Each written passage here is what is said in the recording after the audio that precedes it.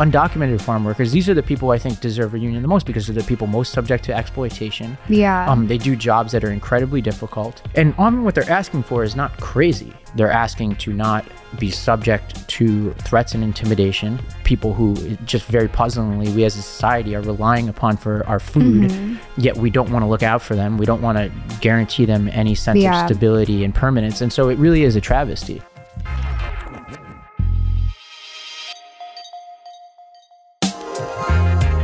Welcome to The Lost Debate, a show for political eclectics. I'm Ravi Gupta. And I'm Ricky Schlatt. Well, Ricky, we're back in the studio after a little hiatus. You were how does it feel? At a sporting event, I hear. I was at the Bills game. Bills look great. The SoFi Stadium is incredible. LA, I would have to say, I think we both like to make fun of LA. I don't know if you've noticed this. I do think that the homeless issue is getting better there, at least on the west side. Do you? Yeah. And I think there's been a big push locally, and I've definitely noticed it. Yeah. I was driving, I guess, westward, and there's like this huge stretch of highway where there are literally just trailers and school buses and like people who like those are just homes for them. That's something that is just cyclically still there. I don't know how they're going to move it. Like, where did you see the improvement? I just saw it in Venice and in Santa Monica. Okay. And I asked people about it, and I think at some point we have to revisit our homeless segment that we did a long time ago, that people are saying that whatever money's been invested locally, which apparently is a ton, has actually been bearing fruit, combined with, I think, some pretty aggressive pushes by law enforcement to sort of clear encampments.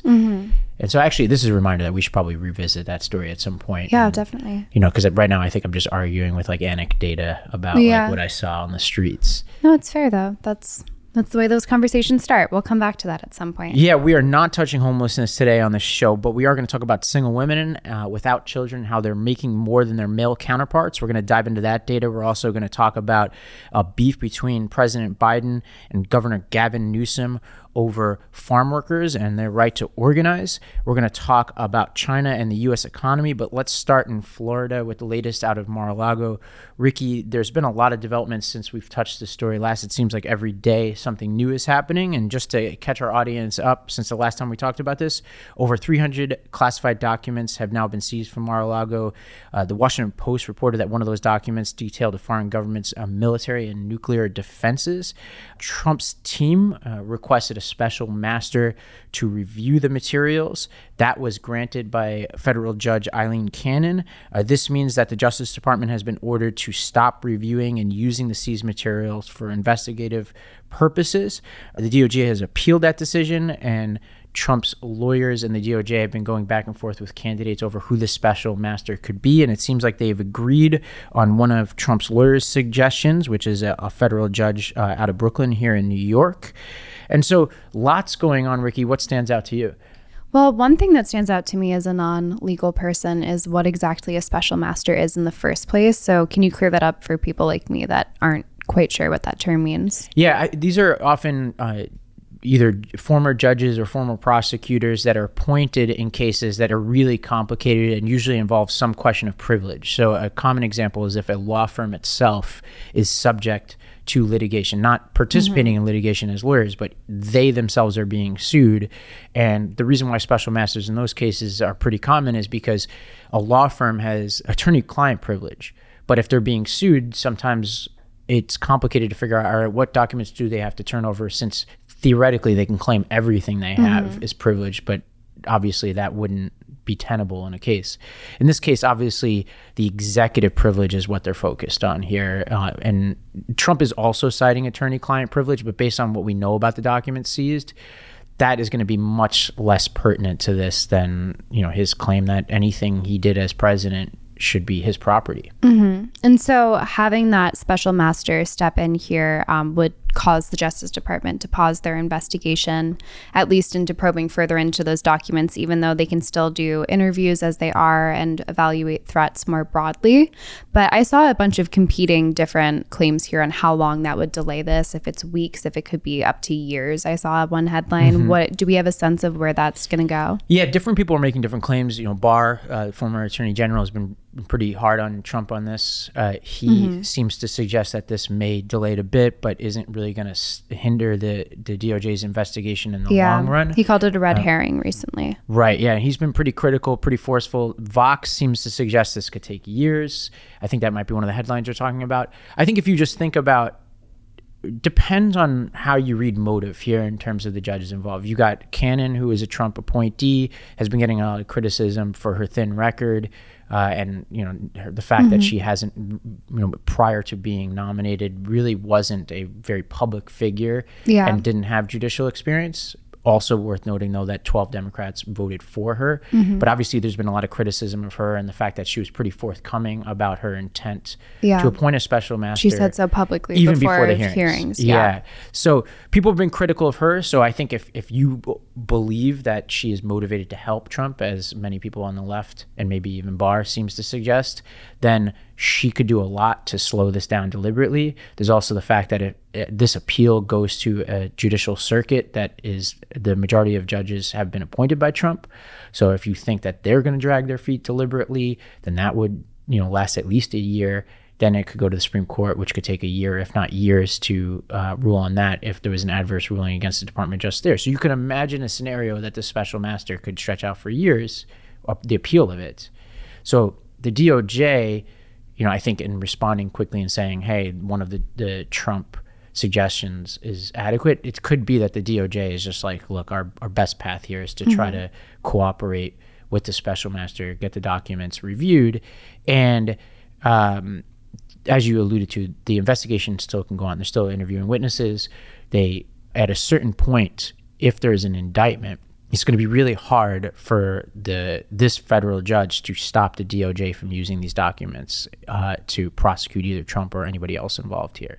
And so with the controversy swirling around this judge and her kind of closeness to more conservatives than the other way around, Trump had nothing to do, as far as we know, of her being assigned to this case, though, right? Like, this is because I feel like there's kind of some level of like conspiratorial buzz around that. But this seems to have been just like the way that things panned out. Yeah, I would say that forum shopping in general is something that's very common in, litigation, which is a term, like if you're familiar with your childhood, if you have one parent who's more sympathetic to your request to stay out late or to let you go to the mall or to buy the thing that you want, that's forum shopping, right? You go to the parent that's going to give you what you want. This is something that's very common in law, which is why if you sign a contract, often if you read the fine print, it says which jurisdiction governs a dispute between you and either your employer or Apple or whatever.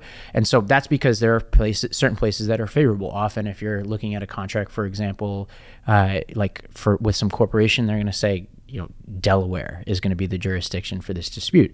So in this case, this was filed in West Palm Beach, where it just was randomly assigned to this judge. So I think like the conspiracy theorists, I think have to settle down on that.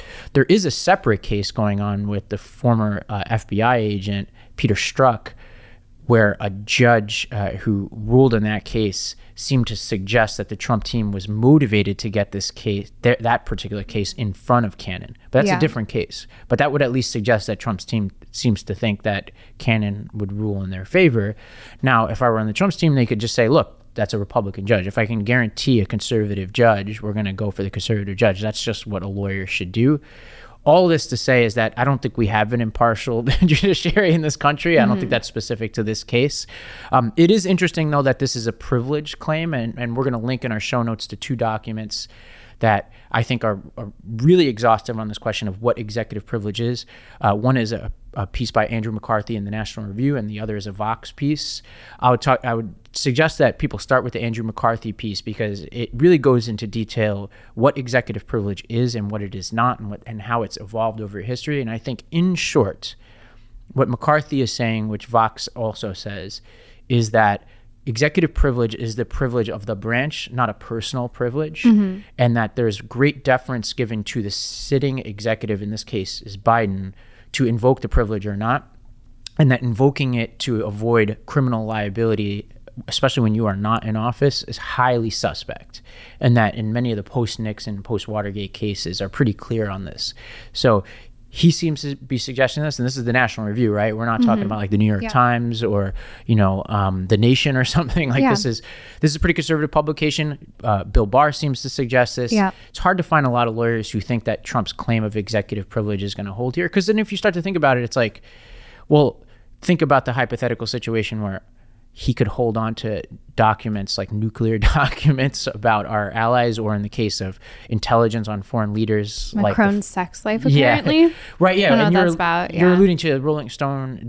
I wouldn't say this was the most well-sourced reporting, but they had reporting suggesting that people in Trump's orbit are saying that he's bragging about things he knows about Macron. And this is relevant because one of the documents that were seized allegedly had to do with Macron's background. Yeah. This is all, obviously inappropriate behavior, probably illegal behavior. And that gets to this, like what the Justice Department could still do. They can interview those people in Trump's orbit. And if he is using any of the documents that he has, God forbid the nuclear documents, then we're starting to talk about an indictment, whether or not they have access to these documents anymore. The minute that they issue that indictment, they're going to be able to use those documents probably. Well, we'll definitely continue to keep everyone updated on the further revelations I'm sure will be coming down the line. But in the interim, we wanted to react to a Bloomberg article that's gotten a lot of attention about single women and women foregoing children and their accumulation of wealth as a result of those choices. And the major data here that I think really captured the headline was that single men without children are worth, on average, $57,000 in terms of their personal wealth, whereas single women without children are worth $65,000. So they're doing better than not only single women with children and single men with children, but also single men without children too. So they seem to be, at least in this demographic, by far outpacing their counterparts. And so it's definitely hit a cultural nerve. Yeah. But what do you make of that? Well, before we get to the nerve that's hit here, because I do think that's fascinating, what's driving this? Well, so there's not a lot of clear explanations for why single women without kids would be outpacing single men. But my sense, it seems kind of clear why single women without children would be doing better than single moms. That's a really tough situation to be in. And you can't accumulate wealth when you have children to feed, of course. My take here is that I think there's a certain personality type that's probably more geared towards prioritizing career, prioritizing that over having kids. And they probably just accumulate more wealth as a result of that, more so than I think there's a lot of women make a deliberate choice that they'd rather have a career than have to be kind of more down by a family. And so this could be like the fiscal result. Yeah, and so the numbers are staggering when you compare single moms, for example. Yeah, $7,000 in wealth versus $65,000. And so it's tremendous. And I think that this also gets to data that's pretty clear that there is a gender wage gap, and there's this big debate going on about why that might be the case. And so there's a couple of explanations here. I'm curious to see which of these you find most convincing, and obviously it could be many of these, right? One could be discrimination. One could be just choice of careers that may differ by gender. There's the Jordan Peterson argument about agreeableness, and I saw a very contentious debate he had on, I think it was a British television show, where he claimed that women are more agreeable, therefore they're less good managers or something. And no, I don't think that's what he claimed at all. No, he did. Is it the Kathy Newman interview? Yeah. No, it's where he says that women tend to be more agreeable in general because of that. Executive roles tend to choose for people who are more disagreeable. This is a psychological trait that's measurable. And it's just true that there's a correlation that women tend to be more agreeable than men. And what he said How is that different than what I just said? You just said that it makes them bad managers. He never said that it makes women bad managers. That would be a gross generalization. What's different between what I said and you just said, the manager thing? Because he was saying that in response to her claim that it was discrimination. He was saying that women tend to have a more agreeable personality trait that makes them less likely to potentially ask for raises, I think was what he was specifically saying there. No. But he never said that women are bad managers. I would like to see that clip. I just listened to it, so I'll give you my best. And we'll probably play it, I think, for our audience so they can listen to this. There's a personality trait known as agreeableness. Agreeable people are compassionate and polite. And agreeable people get paid less than less agreeable people for the same job. Women are more agreeable than men. Again, a vast generalization. Some It's not women a are not more generalization. agreeable than Yes, men. that's true, but that's right. And some women get paid more than men. So you're saying that by and large, women are too agreeable to get the pay rises they deserve? No, I'm saying that that's one component of a multivariate equation. Absolutely do not believe that he said that women are bad managers. He didn't use those words, but this is why I interpreted it that way, is because he was reacting to a claim that the host made, which was that this was about gender discrimination. And he then brought up a claim that he's made many times, which is this agreeableness thing. That's the sort of people who run things. Those are the people who run things. Well, they're often also disagreeable too, because you want to manage people? Really? They're not going to like you.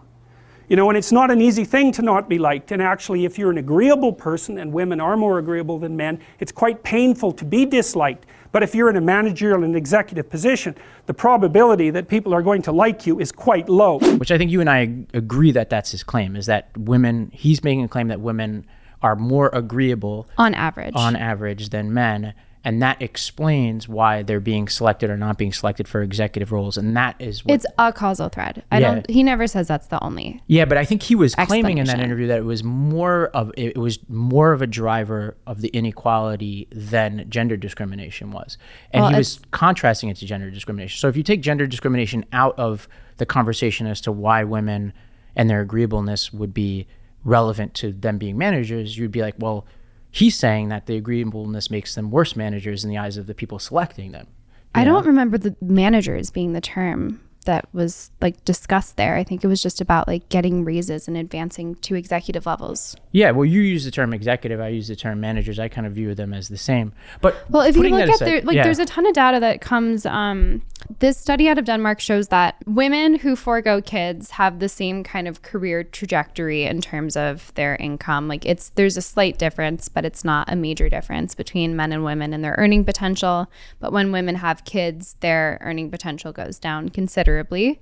But that's there's like a very good argument to be made that the fact that women biologically have kids, that's an increased pressure on them, and that is like causing a wealth gap and an income gap, versus if it was just discrimination on the basis of their gender, period, you wouldn't expect to see that men and women, or women who don't have kids, are achieving roughly at the same level as men. And I struggle with the sense that if there is a lowered income after women have children, maybe because they want to work part-time, as a lot of women do, or maybe because that's just a choice that they made to like balance their career, I don't see that as necessarily 100% discriminatory. Yeah, and I actually think that gets to the Peterson debate, because I actually think in a weird way they were both wrong potentially in that debate, which was, one claim was that it was gender discrimination driving the differences in wage,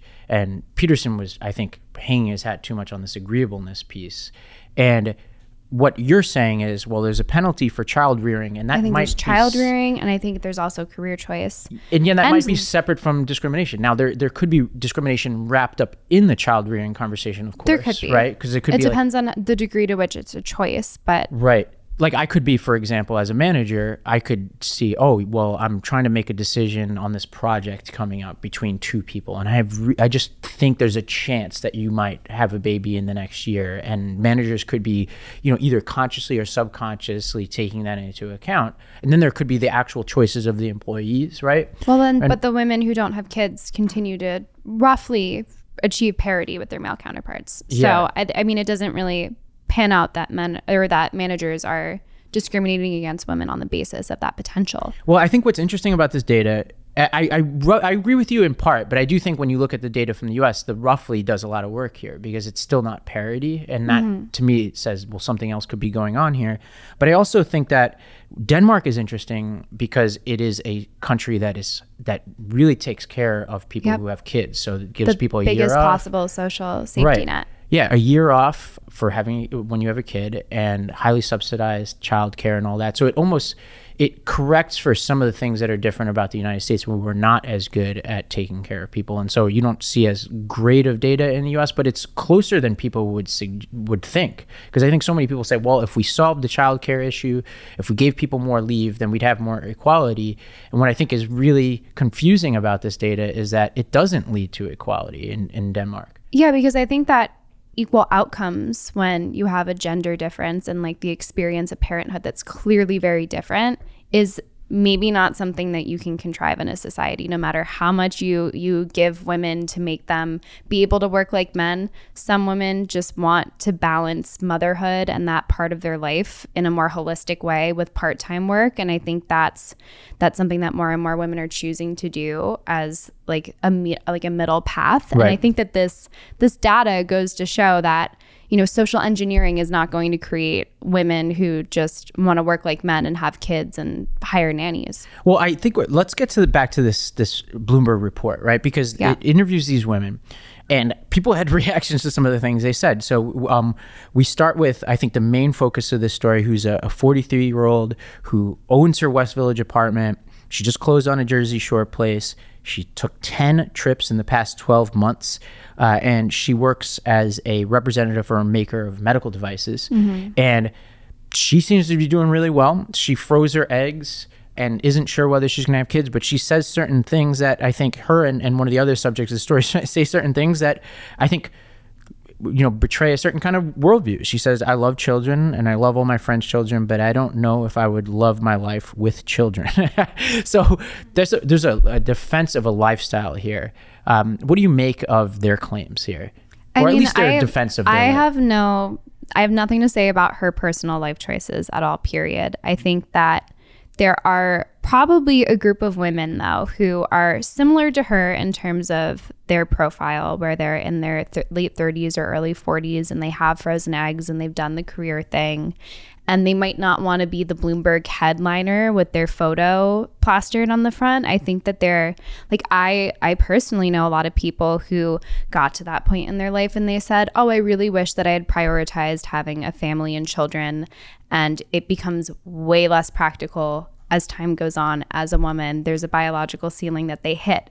There have only been so many generations of women who've come up in the post-birth control age where they have like autonomy over their body and how they want to plan having families and children. And there was, I think, in my opinion, things went a little far in some aspects of like the Sex and the City kind of extreme of you don't need anything. Well, like the creator of Sex and the City is now 60 and she says now she regrets like putting off not having kids and living that like. Yeah, but that's like taking a step back. It's her life and it's her decision. But like I think there's generations of women who are struggling, like a younger generation coming up, myself included, who struggle with the realities of like, okay, there's like, I don't want to throw out the baby with the bathwater of everything about. I think there's like a legitimate question that a lot of women have to have, and you need to be more, there are more pressures on you. Yeah, but these are individual decisions, obviously. Absolutely. And I think like in Jordan Peterson, who I think we're probably giving too much credit as an expert on women's issues, but he's a psychologist. I would say. Well, how do you have any more expertise? I don't, but I think what I'm going to do is like, I think what we're looking to here are actually these women and their own lived experience, right? And I think like he's painting a picture, a caricature in his statements where he's like, you know, like that basically the only motivation is the career's motivation, right? And to me, and that's what he's emphasizing. Yeah, he's talking about what like 17, 18-year-old like teenage girls are being told today. Yeah, but then you're talking to a woman with the lived experience of actually grappling with those exact issues though, and those competing priorities and narratives. Like you can say that it's not accurate and we're talking about the women with the lived experience, but like there is a lived experience of people who are struggling to just be moderate and make sure that they balance their life priorities. But he emphasizes the career as if that's the only motivation here. But when I read these statements, like in this Bloomberg article, she's talking about going on vacations. She's talking about getting her second house in the Jersey Shore and all that. And you don't hear that like in all the Jordan, and I've watched like way too many Jordan Peterson videos of the last 24 hours. He is only focusing on the career aspects of this. He's not talking about other aspects of life that are fulfilling. And to me, as somebody who is a non-married guy with no kids, it's not just about the career. It's about the fact that I can go surfing in Costa Rica and I don't have to answer to anybody. It means that I can write on a Saturday and that's my hobby. I can play tennis with my friends. I can, you know, I have a certain amount of freedom. And I don't think like for all the expertise that he has, Like, it doesn't show up enough. It literally did not show up at all in any of the clips I was watching. I'm sure he's mentioned it in various places, but it's not what he's emphasizing. But then when I hear from women like this, I'm not hearing them saying, hey, I need to be in the boardroom, like on a Sunday night, you know, slaving away for my law firm. They're saying, I want to like go where I want to go. I want to hang out with my friends. Like, what I found really awesome, these people sound great. They all vacation together. They do a lot of the shit that I do, right? So like, I might not be an expert on women's issues, but I'm an expert on going to fun places and doing cool shit.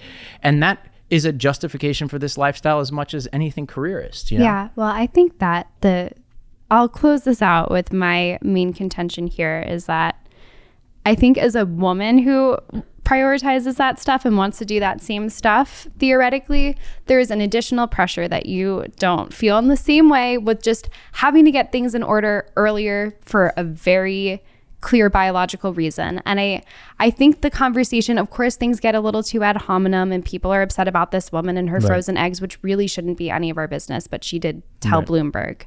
But I think the bottom line here is just there should be a conversation, and Jordan Peterson might be inspiring it. Other people might, for young women to just say, you need to be a little more mindful of your life timeline in a way that a man might not. You could decide in 10 years you want to have kids. Yeah. Like, it's just a reality. My dad was 63 when I was born. There's a difference in how men and women need to plan things out. And I don't think there's anything wrong with empowering young women in their teens and their 20s to just say, hey, if you want to have a child and that's part of your life plan, just be mindful of it. So that you're not stressed out with frozen eggs and feeling like you screwed up in the end. Just empowering women to think about that holistically and accept that reality and just live their lives as they choose as a result, depending on where their priorities lie. I think that's the bottom line for me. Yeah, I'm with you. I just think it's a matter of what we emphasize. And I have a homework assignment for our audience as we close out. Go listen to that clip. The agreeableness clip will give you more than enough Jordan Peterson clips than you need. And then read all the other stuff that we cite in our show notes. And then Princeton count how many times Kathy Newman says, so you're saying. I'm not saying completely mischaracterize. No, I know. I'm just saying. That's a great drinking game on that clip. So you're saying. Watch those videos, then read the studies from the Princeton professor, listen to the interviews from Bloomberg, and then ask yourself whether Jordan Peterson, psychologist, is really nuanced in his way that he's looking at this, or even bring anything really that helpful to the table. I would answer no, but let us know what you find out there. Agree to disagree on that one. All right. Well, we have a little drama coming out of California right now. Maybe some 2024 tensions between Gavin Newsom and Joe Biden at the moment.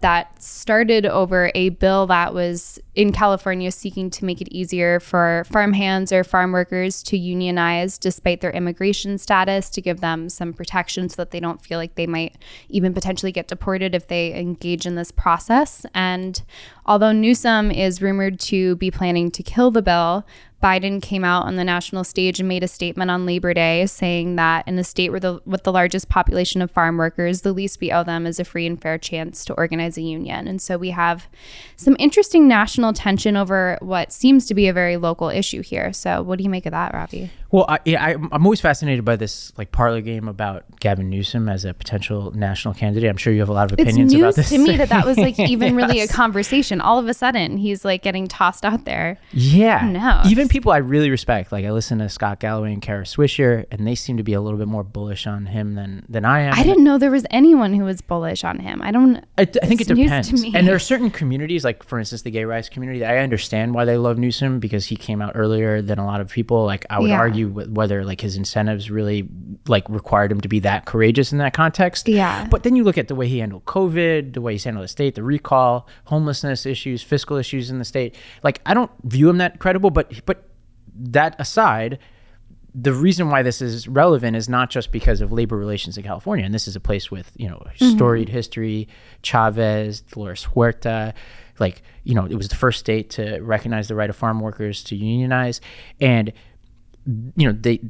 despite all that, you still have crazy low amounts of farm workers who are unionized today. Is that right? Yeah, there are 14 states that guarantee collective bargaining rights, but California, less than 1% of their farm workers are unionized. And it seems crazy. According to their, like the union itself, they think that that's due to immigration concerns. In recent years, it's jumped from 13% undocumented workers to 70%. So this state's economy is like basically being held up by these undocumented workers who also have no power and are completely unable to exercise any voice in the debates that are going on in their in their occupations. But California produces a third of vegetables and 3/4 of our fruits and nuts. So this is an enormous country you're talking about, yeah, right? the so this country. is why if you're listening and you're not in California, this is important to you. Is this not just a labor question in California? It's where your food comes from. Right? Yeah, and also these people that like help right to make sure that that's actually happening, and there doesn't seem to be a very clear path to helping them get citizenship if they so choose. And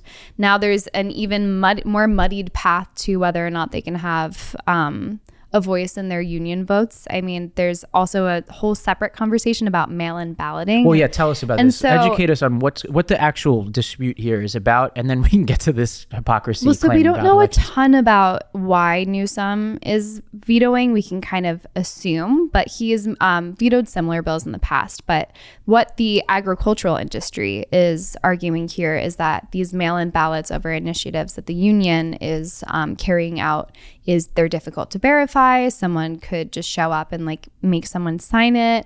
It's hard to make sure that these votes are counted clearly. And so it's interesting and to to see. be clear, right now, like under the current law, you have to show up, like in order to vote to unionize, you have to show up to a particular place. And I think it's often within the facilities that are operated by the companies. And the claim there is like there's immigration concerns, yada yada yada, and that this law or the change in law would allow like a union official to go to you and say, Ricky, you want to unionize, sign this thing, and I will turn it in for you. And that's potentially what Gavin Newsom and the industry have an issue with. Well, that's what the industry has an issue with, and potentially that's what Newsom has an issue with. But it seems like Newsom might just be not wanting to cross this enormous industry. A winery group that he co-founded just recently bought a vineyard for $14.5 million.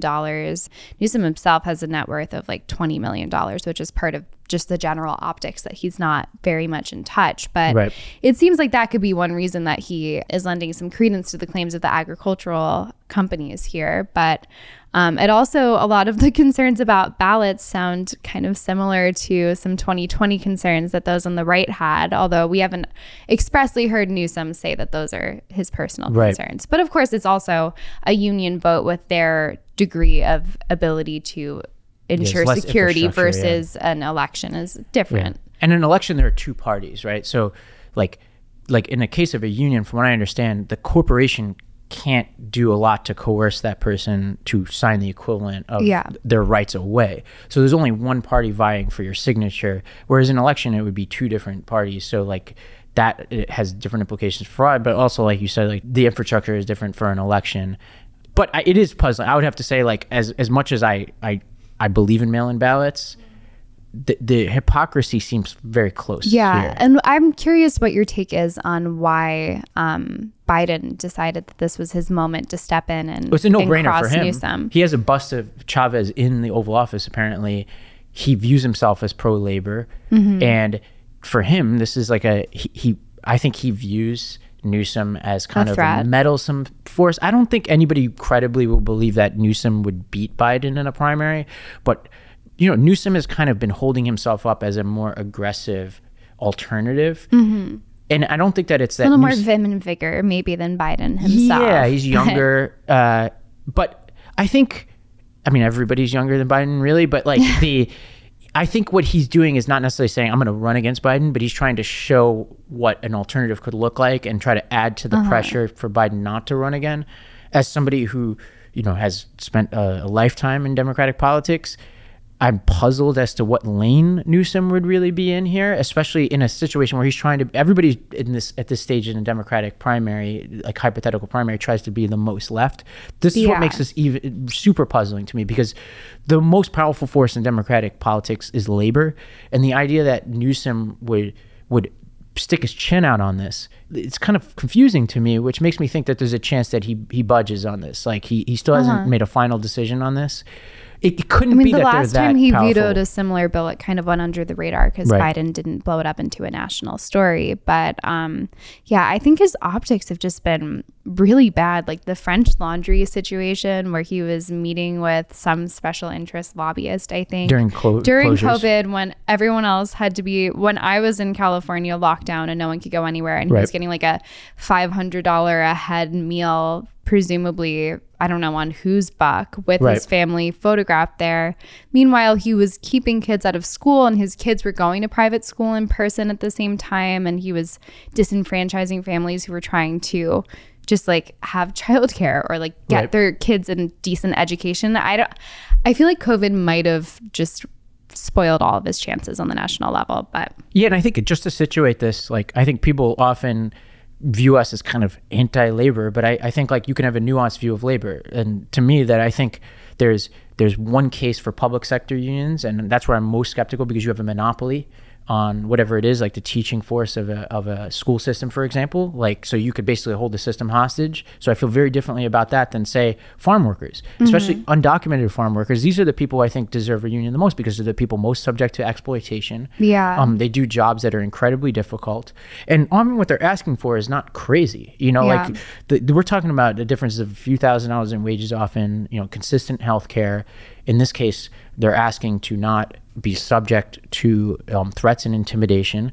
And there are people who, just very puzzlingly, we as a society are relying upon for our food, yet we don't want to look out for them. We don't want to guarantee them any sense of stability and permanence. And so it really is a travesty. yeah, I mean, I feel like I sound very lefty on this one, but it's just, there's something really wrong with an enormous state with an enormous economy and this enormous industry that is 70% dependent on undocumented workers, more and more and more so. And there doesn't seem to be a good path to actually rectifying that issue. Right. It's just like, I mean, I'm sympathetic to their desire to unionize for that reason. Yeah, and like my final analysis on this, I'm not sure what I think about this particular mechanism of car check, but those low rates of unionization of the farm workers is very suspect to me. That tells me that less than something's 1%. going wrong here. Yeah. Let's move to across the world, Ricky. Let's talk about China. And we're careful about the international stories we do, but we felt like some of the trends out of China are worth us taking a look at. And in particular, we've all been subject to this narrative, you probably your whole life, me since I was probably in middle school, about how China's on the ascendancy, and it's just inevitable that China's going to overtake the US in terms of their economic power. And usually what we mean by that is that the GDP of China is going to exceed the US. And it's been this clock that's been ticking. Yeah. And a lot of people felt like we're going to get there soon. And there are new estimates that seem to suggest that maybe we're wrong. Maybe they're not going to get there soon. Maybe they won't ever exceed us. Well, I think that the jury's still out on this. There's some economists who are changing their minds, but there were very good indications that this is a slowly encroaching problem. And I think, the idea of parity with them and them overtaking our GDP is one thing, but regardless, there's still a looming economic threat and kind of a shadowy figure in the global stage. But their economy has grown faster than ours every year for 4 decades. We're worth 22.9 trillion versus their 17.7. China's economy is 77% of the US's size in 2021, and just in 2001, it was 13%. So it's exponential growth. It's concerning, especially considering that they're authoritarian and there are a ton of questions about their ethics and what they would even do as a major world power that's threatening our own. So I think that it is important to say that their growth trajectory is concerning, but that there are also now starting to show way more cracks, especially around COVID and an aging population. So do you lend credence to this shift? Well, you look at the numbers, right? They have counted on an average of 10% GDP growth every year since they opened up in the 70s. That has started to slow down. In 2021, it was 8.1%, and estimates are now saying they'd be lucky to reach 3% this year. Yeah, and they were going for 5.5%. So they're still growing, but the rate of growth is decreasing. And it's really important to look at why this is the case. And actually, you look behind the numbers, and it's actually pretty staggering the challenges that China is facing right now. They have an aging population. Their population is estimated to shrink by 40% by the end of the century. That's hard to believe. That's incredible. It would be 1.4 billion to 800 million. Obviously, the one-child policy was part of this. Obviously, they backtracked on that, but it's still it's a little bit too late. There's an increasing tendency for China to intervene in the affairs of their companies, which obviously has an effect on their economic growth. The most notable example of this was the disappearance of Alibaba's CEO Jack Ma for a few months after he criticized the Chinese financial system. So basically, as a chilling effect on the free market in China. There was the zero COVID policy, which I know you've talked about a lot. There's the real estate crisis, like, you know, their equivalent of Enron. There's this company called Evergrande, and there was this, I think, underreported story. Like, obviously people were reporting on this, but people just weren't talking about it enough here, where there was this scandal that was kind of like China's Enron, involving this pre-selling of housing units. Like, they had a real need for housing, and these companies were pre-selling housing units, and then we were taking that pre-sale money and using them as down payments on other units. And it was basically almost like a Ponzi scheme, like a shell game. Some of these units were never built, and it led to a mortgage boycott, where a lot of Chinese people were just saying, I'm not going to pay my mortgage anymore, because that's kind of, so you had that, you have plummeting consumer confidence. Some of these consumer confidence indexes are showing multi-decade lows. You have the continuing tech war with the United States, which, you know, Scott Galloway talked about on Bill Maher this week when he talked about TikTok. And then you have high unemployment, and this is the ticking time bomb. I would say the thing I would be most concerned about if I were China, which is high unemployment among young workers. Yeah, Gen Z is totally messed up there. Record high, which is puzzling, because if you think about the demographic trends I was talking about, you'd think in a shrinking population, it would be the opposite. You'd think that there would be record employment for young people. And when you think about young people out of work, and you think about a regime that is totalitarian, this is usually a recipe for civil unrest, and that could lead to a cycle of recrimination. This is why probably China gets very sensitive about people like Jack Ma, gets very sensitive about, you know, Hollywood depicting them in a certain way, and the freedom of information. You know, they're paranoid. Of the Uyghur situation. Right. Yeah, I think they're on kind of precarious ground here, and seeing the zero COVID policy stuff continue and entire cities just being like authoritatively shut down. They have drones flying around. There's more and more videos that are kind of leaking from within China out into the Western like ecosphere, and people are starting to see with their own eyes just how creepy some of these like we will arrest you if you leave your house sort of orders are. So I'm sure that that's involved with unmooring young people in those cities who who did start a job or something, and then all of a sudden their whole lives stop and halt, or they were killing dogs and pets in the streets of people who had COVID without any regard for them as individuals. I think there's definitely a recipe for civil unrest, or at least a loss of faith in their government or in their economy more generally. And then it's also important to remember that China has a population like roughly 4 times that of ours. And so even if they do reach the same GDP, that's like a quarter of the overall wealth per person. And so the quality of life is very disparate there. And, you know, the reality on the ground for the typical Chinese person is very different on the basis of that. Even still, we're only approaching a quarter if they do reach us. Right. And I think it's worth pausing here to say, well, then why does this GDP number matter, right? Because we're talking about GDP per capita. They're nowhere near the United States.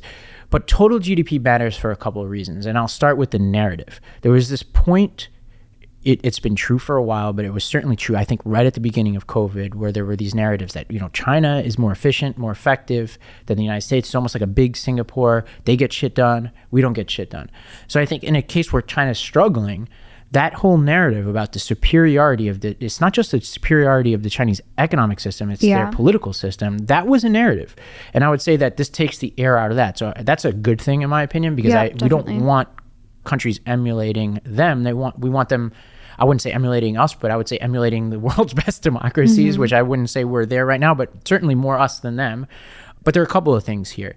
Second is like related to that. China was waiting for this moment because it would be a propaganda win for them. They would be able to say, all right, we have surpassed the United States. They can then leverage that in global negotiations, like both from a perceptions perspective, but also just throwing the weight of their economy around. Like if you're like, for instance, when they have the Belt and Road Initiative and they're building roads and bridges, et cetera, and infrastructure in Africa, African country doesn't care what the per capita GDP of China is. They want to know how much money is flowing. Yeah. So where there's less money, that's an issue. There's also interdependence, which just cuts the other way, right? So why does this matter to the U.S.? Well, we trade We're with entirely captured by them in so many ways. You were born in what year? 2000. So 2001, China joined the WTO. So basically your whole life, they've been part of the WTO. That led to a 600% increase of U.S. exports to China, which dwarfs what happened in that period of time of the U.S. with any other country. We find at the point now where we have a huge trade deficit with that country, where we export $124 billion in goods to China in 2020 and are importing $434 billion. So we're bringing in a lot more than we're sending out. But either way, we have huge ties to that country. So where they struggle, we struggle. Yeah. And so this is significant. They're also the second largest holder of U.S. treasuries, which means that if they have less money to throw around, they buy less treasuries. It weakens the U.S. dollar. We've talked about what that means to have a strong or weak U.S. dollar. Having a weaker dollar and a weaker demand for the dollar means that the prices for imports will increase for us. So things will get more expensive. We're trying to buy them from other countries, but paradoxically then, like our companies that export things will do better because then exports will be cheaper and more in demand. So like it's weird, but in the end, I would say that cuts against us. We don't want a weaker China for interdependence reasons, like it will affect our economy. But then you get to some of the scary scenarios. There are certain experts like Hal Brands and from John Hopkins and Michael Beckley from Tufts who think that a weakened China could then lash out at Taiwan. It could lead to crackdowns of dissent locally, etc. Yeah. So I don't know. Like I generally don't root. I would say I don't root for that country, but I don't want any unnecessary suffering, and I certainly wouldn't want the U.S. economy to be hurt. Yeah, definitely. I mean, we've also seen them be emboldened to crack down on Hong Kong recently, too. And so, I mean, I think there's still reason to be concerned, even considering that there might be signs of weakness showing, because we've just seen recently that there's kind of the potential for new blocks arising on the international stage. And, you have Russia and Iran now and China. Right. And like, if they do have growing economic power and they can be somewhere for nefarious actors in the world to kind of glom onto as the alternative economic power. So I think even though this is some silver lining and it might weaken their stance and maybe their leverage on the global scale, I think there's still a force to be reckoned with and something to watch. Yeah, there are a couple of interesting data points here just to sort of set the scene for what's to come for our audience. There's this, great writer, Noah Yuval Harari, who talks about how this is a digital Cold War. He talks about the U.S. versus China. He's been relatively bullish on China, where he thinks that authoritarianism benefits from centralization of data, and that the way that data flows now and can be centralized and deployed against population means that it tightens the grip of authoritarian countries, where some of this unrest that we talked about is way less potent than it would have been during the Cold War, where it was just harder to keep tabs on your population to stay efficient. And then you have people like Scott Galloway, who've written about this and talk about how there's just hidden forces here that go beyond just straight war. So not just like a Taiwan war, but there are things like IP theft, which he estimates that the IP theft against U.S. companies as a percentage of GDP is higher than the percentage of GDP spent on most wars that we've had, except I think he basically says except for the Korean War. Yeah, definitely. So you have all this going on, and then you get the fact that China is not just going to be defensive on Taiwan. They lashed out against Canada after they arrested a CFO of a Chinese company, and they sentenced a Canadian citizen to death. They lashed out at Norway because of the Nobel Peace Prize, Australia for investigating the origins of COVID, Sweden for declining to use Huawei for its 5G networks. So this is a country that's very sensitive. I think they're going to get even more prickly and sensitive, and that means that they might be on their back heels, and that is both dangerous for the world, but in the end it could be good to see them weakened so that, hopefully most people don't look at it and say, let's emulate that. Yeah. I mean, hopefully it's the latter. Well, I think that's all we got, Ricky. For our listeners, make sure to subscribe wherever you get your podcast, hit that like button, share this with your friends, and we'll be back Thursday with a whole bunch of new stories. The Lost Debate is the flagship show of the Lost Debate Network. Our executive producer is Michael Hendricks, research support by Joe Garvey and Ariane Misra, studio support by Moyo Adeolu, editing and sound design by Monica Espitia and Joe Engelbrecht, Video editing by Ava Maldonado.